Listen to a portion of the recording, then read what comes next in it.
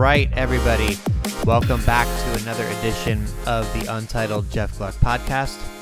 I'm your host, Jeff Gluck, and today it's a 12 questions version of the podcast with Johnny Sauter of the Camping World Truck Series. He is currently second in points in the Truck Series for GMS Racing with his one win at Dover this year. He's coming off a fifth place finish at Pocono, and he's heading into Michigan International Speedway this weekend.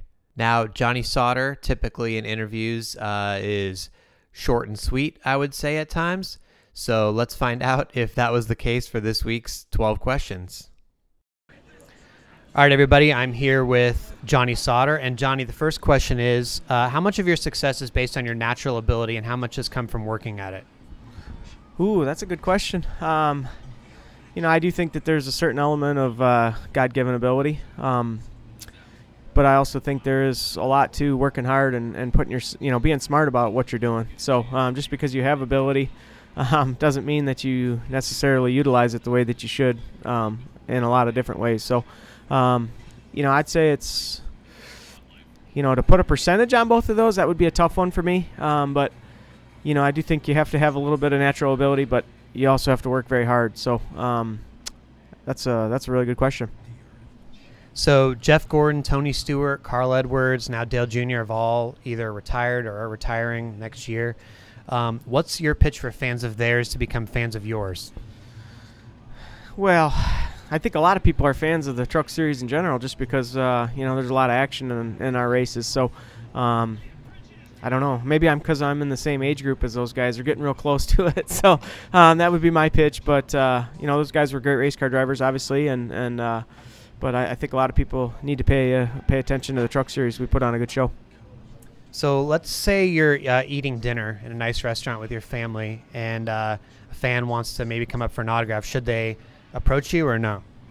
Sure, absolutely. Yeah, I have no problem with that. So, and it's happened a few times. So, just a matter of fact, last night, after I was done eating, the people that were sitting at the table next to us came over and wished me good luck and all that. So, absolutely, that's all good. What's the hardest part of your job away from the racetrack? Oh, raising kids. In today's society, the way things are going, it's tough to keep them, keep them pointed in the right direction. So I have a lot of fun. I spend a lot of time with my kids, but it's, I can see that it's going to be a challenge as they get older. How old are your kids now? My son is 7. My daughter is 6. My second daughter is she'll be 2 September, and then we got another one coming November 1st. So we're going to be busy. That's a full house right there. Yeah. 4 kids under the age of 7. That's busy. What's a story in NASCAR that doesn't get enough coverage? Man, where'd you come up with these questions? That's what I have the off season for. I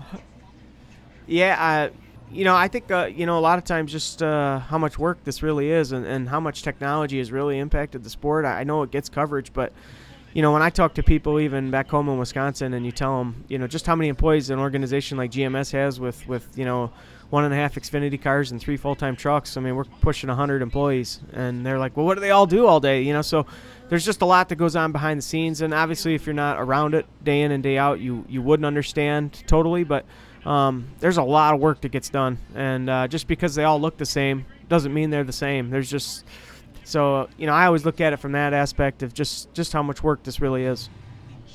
Who's the last driver you texted? Eric Jones, just a couple days ago. I'm not going to tell you what for, but that's actually Crafton was wearing me out the other day, but I didn't respond to him, so I got a mean gesture from him. But it's you talk to a few guys for sure. So you didn't respond to Crafton? He shot you the unpleasant emoji or something? That's exactly what it was. More than one, but I finally called him back, so he's happy now. Do you consider race car drivers to be entertainers? I think in a lot of ways, yes. I think a lot of people look to race car drivers to not only perform, but to, have a good personality or whatever. So that leaves me out.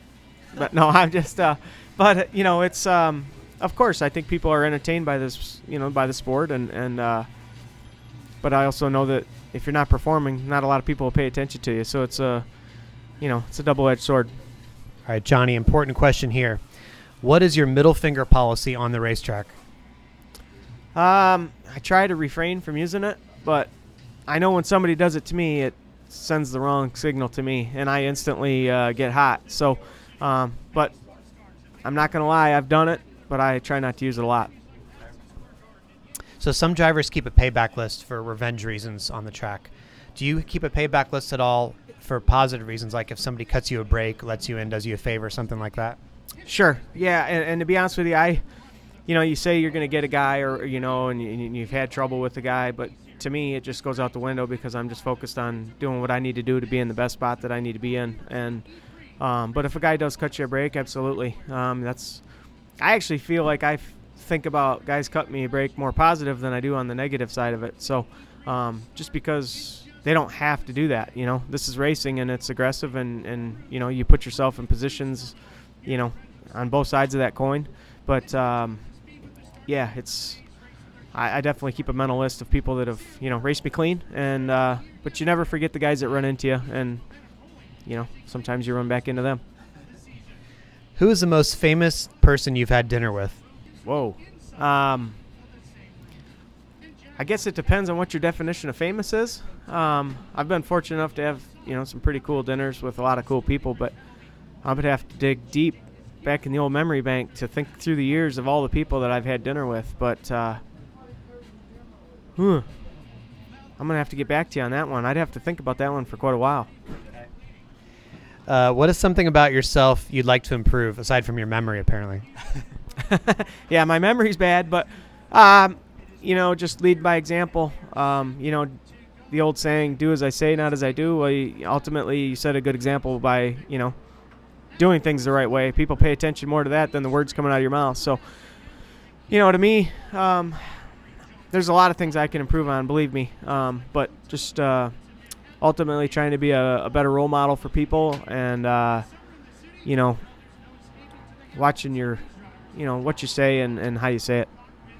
So I ask each driver to give me a question for the next interview. And last interview was with Blake Cook. And his question is, who is your favorite teammate that you've ever worked with, and who is your worst or least favorite teammate that you've ever worked with?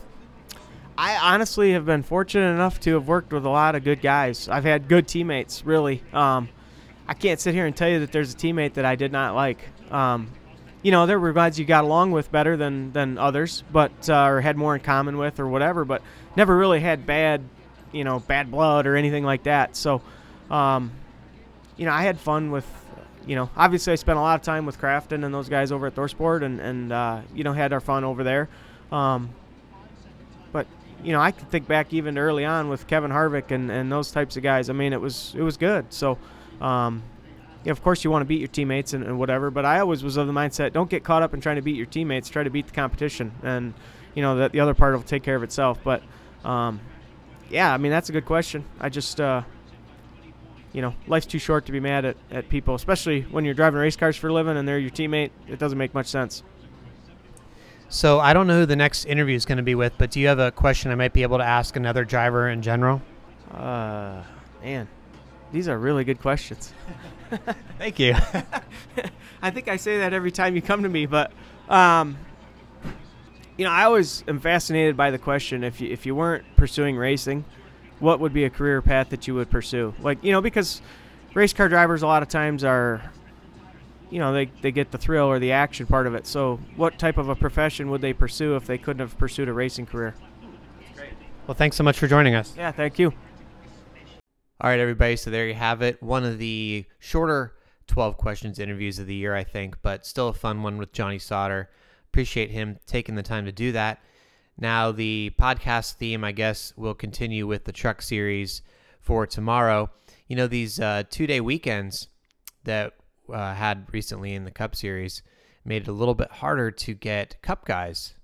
That's one consequence, I guess, the 2-day weekend. Their schedules were more compact. So that's why doubling up on the truck guys this weekend. And the social spotlight for Thursday is going to be with Noah Gregson of Kyle Busch Motorsports, who took the wasabi eating challenge on Twitter because he got enough RTs earlier this year. So I got to talk to him about that. I won't be at Michigan International Speedway this weekend. I'll be back home here in Portland, Oregon after a long trip to Pocono and Watkins Glen, but I will be doing a podcast in some form after the race, so stay tuned for that on Sunday night. Until then, thanks as always for listening, and I'll talk to you next time on the Untitled Jeff Gluck Podcast.